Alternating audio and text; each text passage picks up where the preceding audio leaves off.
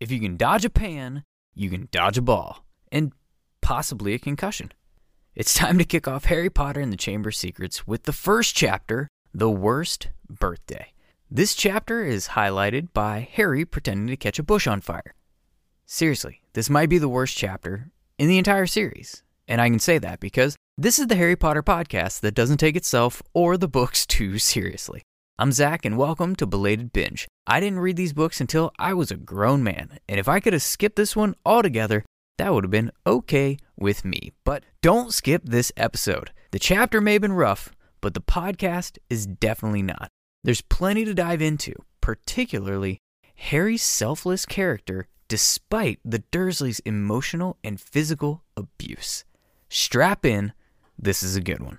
Not for the first time, an argument had broken out over breakfast at number 4 Privet Drive.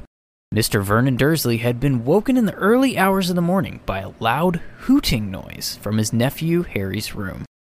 "Third time this week," he roared across the table. "If you can't control that owl, it'll have to go." The Belated Binge Podcast. Hi, and welcome to the Belated Binge Podcast. I'm Zach, your host, revisiting some of the most iconic series in recent memory that I was incredibly late on, like our current binge of Harry Potter, where despite being the same age as Movie Harry, I didn't read this series through until my mid-20s. That's the belated part. Now we're going back, a chapter or two at a time, picking it apart, deep diving what's on the page, speculating about what isn't, particularly Dumbledore's role and his master plan. What did he know? When did he know it? And the motivations guiding the story. And, of course, infusing as much sarcasm as I possibly can. That's the binge part. Together, they make the Belated Binge. And today we begin our reread of Harry Potter and the Chamber of Secrets, also known around the world as Chamber of Secrets. Not having to say two completely different book titles is something I'm embarrassingly excited about. I'm also excited to roll out new themes and a new format for this season. As an independent podcaster hosting my first podcast, I'm learning a lot on the fly, and I'm also trying different things out as I go. And this season, we're embracing our full Potterhead. So for anyone who struggled with the loose sports references from last season, thank you for toughing through them, and I hope you enjoy the changes to the show. I've also adjusted the flow of our show to hopefully foster more engagement from you.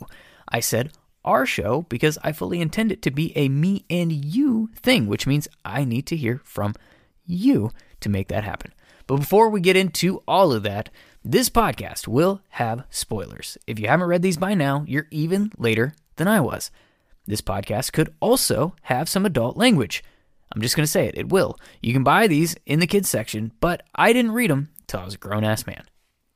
Also, in light of some updated benefits on Patreon, shout out to Angel Lego, who is our first ever patron and actually joined pretty early on in Season 1.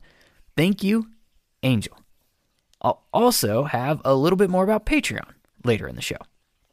In case you were obliviated or got your Hogwarts letter late, the first season of the podcast covered the first book in the series, where we met the boy who lived, followed him on his journey from being orphaned to his neglect and abuse until learning he was a wizard and going off to magic school. While he was at magic school, he spent more time trying to avoid being murdered than he did reading his books, and he saved the wizarding world from the return of the darkest wizard and literal serial killer of this time period by nearly burning one of his teachers alive with his bare hands, like you'd expect in your first year of school, in books written for children. And since this is the first chapter of our new book, and we didn't have a chapter in our last episode, I'll just introduce you to the first real change in the show with our next segment. Expecto. Plot change-o. This is the part of the show where we theorize on what we would expect to change in the story if we made one small adjustment to the plot of the chapter that we're covering. If you're familiar with the podcast from Season 1, you'd recognize this concept as the Game of Inches. Last season, you heard me propose a small tweak to the plot, and then I would monologue about what I think the ripple effect would be. I then started posing the questions on social media, and by the end of the season, I was actually getting some responses and some engagement. That's the goal this season. But instead of doing it kind of willy-nilly, I've got a process. Sort of. After I give a brief reminder of what happened in the previous episode, we're going to launch into the Expecto plot change-o by first tying a bow on last week's question and sharing your responses and giving my own thoughts after that. I'll then pull out my phone, flip the camera around all selfie style like the kids do who are cool and technologically advanced, more so than me at least, and I will ask this week's question just like in Chapter 1 of Chamber of Secrets, The Worst Birthday. What if Petunia Dursley had better aim with that soapy frying pan?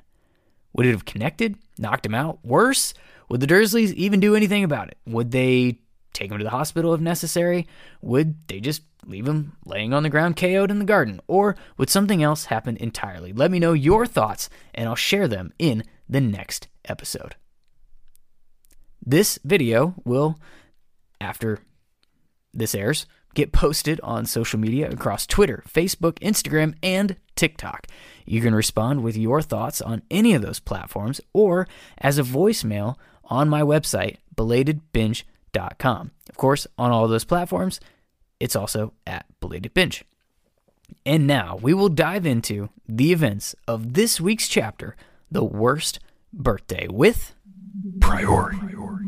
Incan chapter. For seasoned vets of the show, this is the old play-by-play, where we recap what went down in the chapter that we read. This week, The Worst Birthday starts with a punch in the face. Not literally, but pretty close. And it's a way we get kind of pretty used to in this series. And what I mean by that is, at the Dursleys, we're immediately reminded of how bad they suck. And that's pretty common throughout the entire series. In this particular instance, it's Vernon complaining about Hedwig, her hooting and waking him up. And we learn that this is a conversation that has apparently happened several times throughout the summer when no words were written on pages. Vernon won't let Harry let Hedwig out of her cage in order to stretch her wings, but he gets super pissed when she makes noise because she's been stuck in a cage for weeks. She's an owl. She's meant to fly, not sit in a cage. It's kind of cruel, really, but it's Vernon Dursley. What else do we expect? And we get a reminder of Harry's sarcastic sense of humor when Dudley wants more bacon and Harry tells him he forgot the magic word. And as you might expect, in a rational household, everyone loses their shit. Especially Vernon, who freaks out about Harry threatening Dudley, and he's pounding his fist on the table and undoubtedly turning a very violent shade of purple. It's as if Harry made a knife appear from the tip of his wand and was holding it as Dudley's neck, when all he was doing was trying to get Dudley to say please. This is clearly a completely normal household to live in for anyone, wizard or muggle alike. And then the exposition begins, and we're reminded of what happened in the last book. And we learn that it's Harry's 12th birthday, which the Dursleys forgot. Or, more likely, just didn't care. And we learn that Vernon has some person, family, couple, whatever, coming over for dinner later in the night. He's going to try to make some big drill sale. And they're walking through the game plan, which is absolutely nauseating when they're going through each other's roles, and Dudley's going to go to the door, and Petunia's going to be the great housewife, and Vernon's going to make racist jokes. Apparently, that's coming a little later, but they get to Harry's part, and we go from annoying to downright abuse. His response for his role in this charade that's going to be taking place that night: I'll be in my room, making no noise, pretending I'm not there. That's a direct quote. He's forced to repeat it, and we feel that just rage against these people that we'd almost forgotten about since the last book. With all the, near-death experiences and parasitic Voldy babies and friendship and adventure, it's been a while since we've had to see the Dursleys properly. And this is a painful reminder of how completely shitty they are as people, and if Harry could just learn the Avada Kedavra and split his soul 3 times at this very table, that would be just fine by me. And as our chapters always seem to do, we can go back to Dumbledore in this moment. We can be mad at Dumbledore for making Harry live with these awful people, but as rereaders, we at least know why he's there and why it has to happen. But what many people, rightfully, have a problem with is that Harry doesn't. Dumbledore catches a lot of shit for the way that he manipulates people, and particularly Harry, in this series, and people get really frustrated by how many secrets he keeps from him. I get that. Some people go as far as to say that Dumbledore should have told him everything in the very first book, laid it all out there. Personally, I push back on this a little bit. For those people, you want to tell an 11-year-old boy that he was marked for death by a prophecy that led to his parents' murder because it was overheard by one of his own teachers who consistently bullies him, and that you were the one who sent him to live with his abusive aunt and uncle and are raising and training him to be a martyr. How do you think that's supposed to go exactly? But I would say here that I totally agree with is that Dumbledore could have shared key bits of information sooner than he did, starting with the reason that Harry's been forced to live with the rancid piles of steaming shit that he's surrounded by in this moment. I would argue that Dumbledore should have taken a more visible role in Harry's upbringing. Come to visit, dropping by, maybe not as head wizard on the cobble street, but perhaps a concerned child service worker who's checking in on him. He is an orphan, after all. Or a great Uncle Al who comes by for dinner every so often, and the Dursleys are just ever so pleased to have in their home.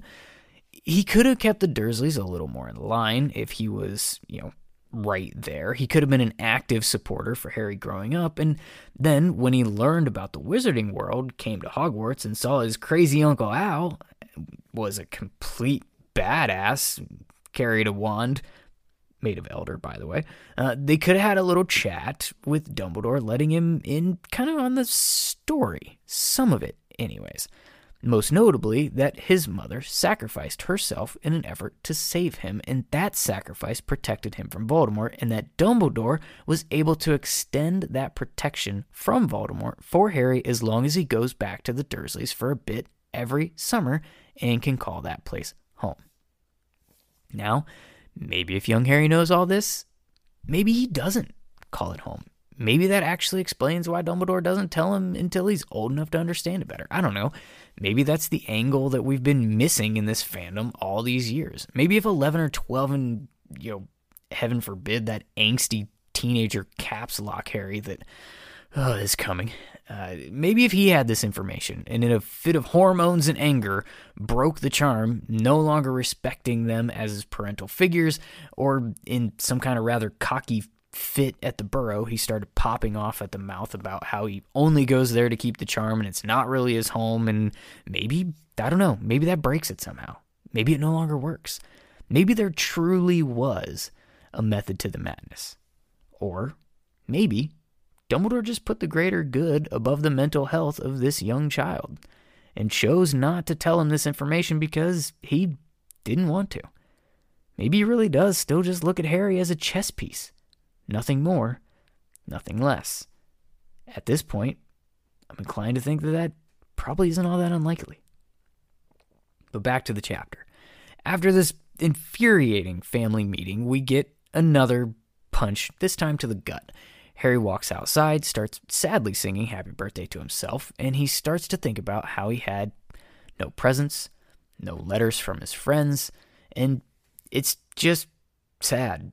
And while he's reflecting on all of this, his friends, his school, his nearly being murdered by a parasitic Voldemort growing out of the back of his professor's head, we learn he's still having night terrors.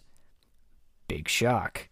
And then he sees a pair of big green eyes in the bushes. And at this same moment, Dudley starts taunting him about it being his birthday, like only Dudley can. which is a big pile of shit. And in true Harry fashion at this point, because the Dursleys don't know Harry's not allowed to do magic outside of school, yet Harry starts messing with him, pretending he's going to catch the bushes on fire, and Dudley runs away screaming like only Dudley can. A big pile of shit. And Petunia Dursley has the normal reaction that you might expect. She throws a frying pan at his head. And then she made him do a ton of chores while Dudley sat around eating ice cream. And Harry's dinner? 2 slices of bread and a lump of cheese. I've been doing my best to keep from losing the filter completely, keeping my swearing to a minimum on this podcast, but this chapter is really tempting every fiber of my remaining self-control. I hate these people with a burning passion. I wish their fate at the end of these books was worse and had a hell of a lot more Crucios in it. Anyway, he eats his plate of cold child abuse and is threatened again about making any noise during the real dinner that they were going to have with the Masons. We're left on a cliffhanger, because when he goes into his room and plans to lay in it, his bed, that is, not just in the middle of his room, although wouldn't be a shock if the Dursleys took away his bed for any reason and he did just sleep in the middle of the floor, but that's not in this story, somehow. He goes to lay in his bed and somebody was already in it. And that's it. That wraps up this chapter, which is because mostly I just didn't want to give you an insane amount of recap on what the whole first book was about. We just did a full season of the podcast over the first book. You're welcome to go listen to it. If you haven't heard any of it, I urge you to.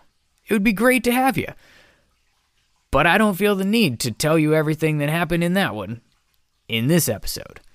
A sentiment that I think many of us kind of wish the books would have kept as well. Which brings us into the next new piece of the show. Explainiarmus. It's time to disarm your reluctancy and explain how you can support this podcast.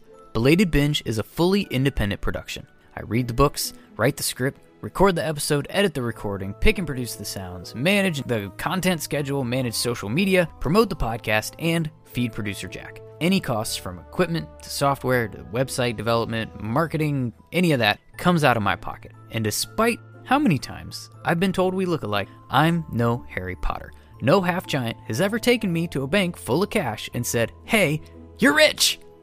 Having a podcast takes a lot, and it's not easy, so your support is literally the only thing that keeps the show going. And there are a few key ways you can support the podcast. First, word of mouth is absolutely huge. If you enjoy the show, please tell every one of your Potterhead friends to give it a shot. Also, many of the pod players now support a rating and review function. Apple, Spotify, Good Pods, Podchaser, just to name a few. And it takes about 4 seconds to leave a 5-star rating on the app. This can be greatly impactful. If you have more than 4 seconds and the app that you're using supports written reviews, that's even better. Think about how reliant we are on reviews. Whether you're buying something new or deciding what book to read next, we're always looking at ratings and reviews to weigh into our decision. Podcasts are no different, and your positive review could be the difference in someone discovering the show and deciding to give it a chance. Another great way to support the show is engaging in the conversation yourself, whether it be answering the specific questions I pose during the show or on social media. Maybe you just have a theory of your own, or you want to leave some feedback. I'd love to hear from you, and maybe even share it on the podcast. You can submit your thoughts by leaving a voicemail on the website, belatedbinge.com. Just click the little leave a voicemail icon on the page that you visit. If you don't like the sound of your own voice, you can also respond in written form by using the contact form on the website, leaving comments or DMs on social media. My handle is Belated Binge across Twitter, Facebook, Instagram, and TikTok. And you can also email belatedbinge@gmail.com. The final and perhaps most impactful form of support is to become a patron on Patreon. I've made a ton of updates to Patreon membership benefits this season and some goals to shoot for as well. There are currently 6 tiers available, designed to fit any budget level ranging from $1 to $20 with all the bells and whistles. So benefits range from early access to ad-free versions of the show, recognition on the website, bonus episodes, patron shoutouts, show prep notes, insider participation, Binge Award participation, input on show content and future benefits, a drawing for a physical gift sent from me to you, and others. I've also set some growth goals that'll unlock new benefits for existing tiers and maybe even adding some more stuff as we go. The first goal is to get 10 total patrons, at which point I will start a patrons Discord server. However you choose to support the show, thank you. I truly appreciate it. Now, let's get you back into the flow of the episode.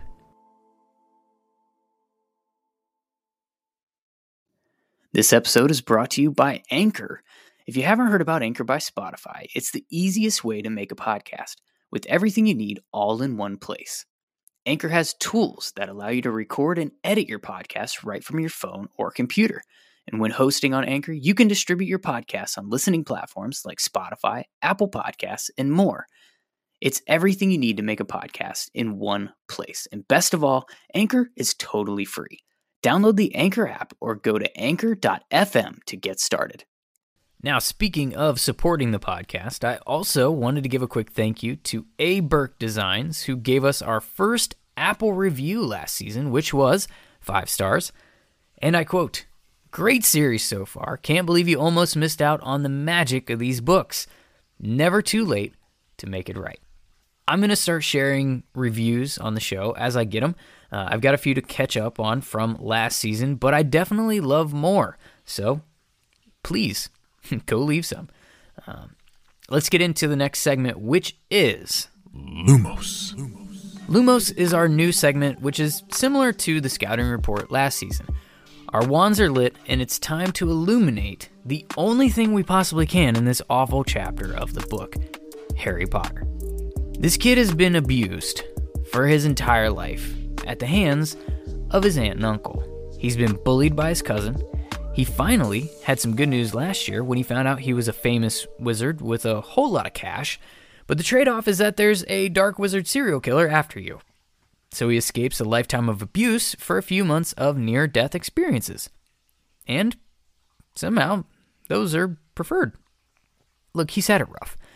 And what's worse is the only thing he's truly had is the friendship bond he made with Ron and Hermione at school last year. And here he is, on his birthday, no letters all summer.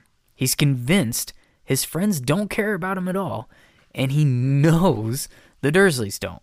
Where does this kid find any will to get out of bed in the morning, let alone find small hints of joy at any point in this awful existence?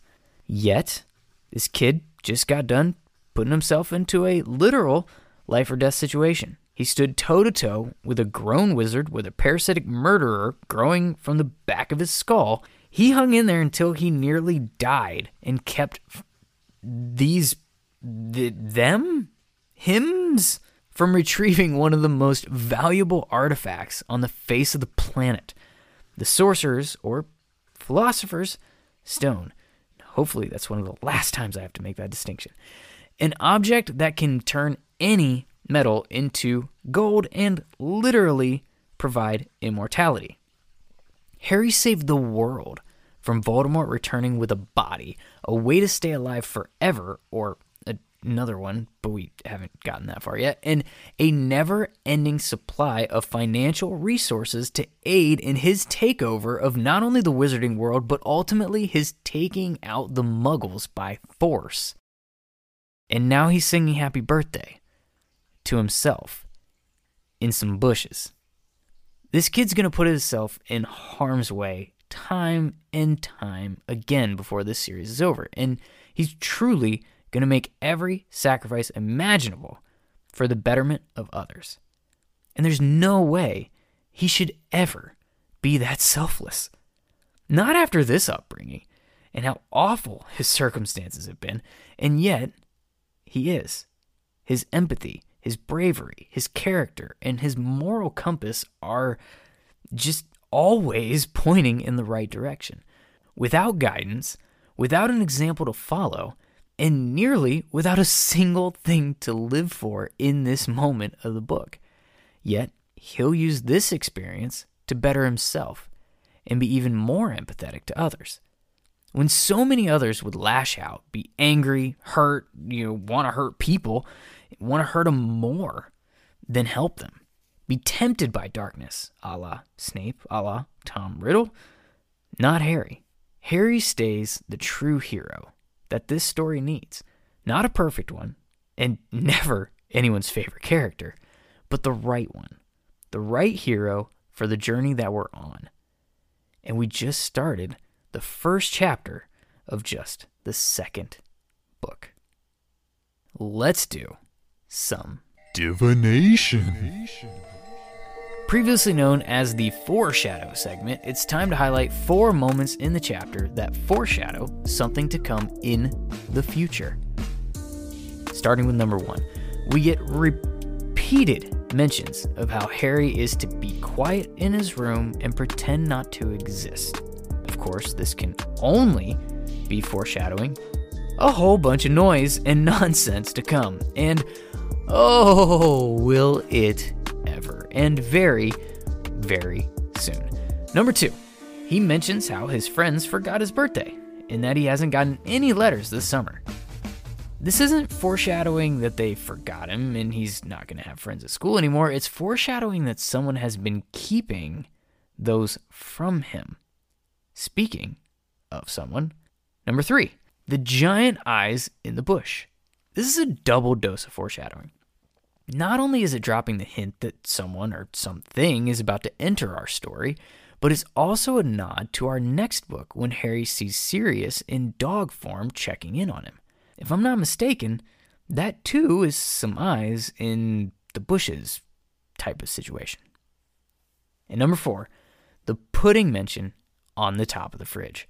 It seems like a silly thing to include, and like it's just rubbing in the fact that Harry isn't being fed properly. But of course, it's actually being mentioned here because it's about to be a big mess and a big deal and a big problem for the hero of our story. Now, let's give away some House points. Instead of the game ball and the red card for single characters this season, we're going to give and take house points. In true Hogwarts fashion, it's going to be completely subjective, no oversight, and fully at my discretion. This week, I'm giving house points to Harry, of course. He's getting 10 points for simply dealing with these people and for the moment of levity where he pretends to set Bush on fire. I like it when he screws with Dudley's head, because I don't like Dudley. Now, I'm taking house points away from Vernon Dursley, who's losing 30 points for being a giant abusive waste of space. For Dudley, I'm going to be taking away 15 points for being a slightly smaller abusive waste of space. And Petunia Dursley, I'm taking away 50 points for trying to physically abuse him with a frying pan and for feeding him bread and cheese as his dinner. If he didn't need her blood connection to his mother for the sacrifice and the protection, she could literally accidentally fall on an ice pick and I'd be good with it. Sorry. I'll have a nerdy spreadsheet of some sort to keep track of all of these points, and I will tally them up for the end of the season Bingy Awards. Before we go, I still also have to acknowledge the moments in the episode that were utterly ridiculous. Previously known as the Fumble Award, it's not an episode of the binge if we don't call out what didn't make any sense. Starting with, well, this whole damn chapter. It's ridiculous. I hate it. I hate this family. I hate the planning for the dinner. I hate the angry outbursts. I hate the blatant abuse. I hate all of it, with the exception of the fake bushfire taunts. In reality, if this was going on in some suburban neighborhood, someone would see the flying frying pans or how shitty this boy's being treated, and children's services or whatever equivalent exists would definitely have taken this kid away from this hellhole that he lives in. We're supposed to believe that none of this kid's teachers growing up, parents of other kids, neighbors, nobody has noticed that the kid who's completely malnourished and his clothes don't fit and is being bullied by the same kid that he lives with, who's the literal opposite of those things that I mentioned. Nobody's noticed this. No one. Sure. But it makes us feel bad for him, so it does its job. Whatever. This chapter can fuck right off, as far as I'm concerned. Probably won't even edit that out. And with that happy note, we've reached the end of this episode of The Binge. As always, shout out to producer Jack, who I work like a dog. Remember to follow and subscribe to the show. It's on Apple Podcasts, Spotify, and all the other pod players. If you want to support some of the non-major platforms, consider trying Good Pods or maybe Podchaser or something. If you're new, welcome. If you've been here from the beginning, I hope that you've enjoyed the new format. I'm also lining up more guests for this season, and I'm excited, super excited to share more on that coming up. If you're reading along, next episode, we're going to be covering Chapter 2 of Harry Potter and the Chamber of Secrets, Dobby's Warning, and I can promise you that while that chapter is plenty problematic, I like it so much better than this one that we just dealt with. So I hope that you will still join for that episode. I'll see you next time on the Belated Binge Podcast. Remember, boy, one sound. Harry crossed his bedroom on tiptoe, slipped inside, closed the door, and turned to collapse on his bed. The trouble was, there was already someone sitting on it.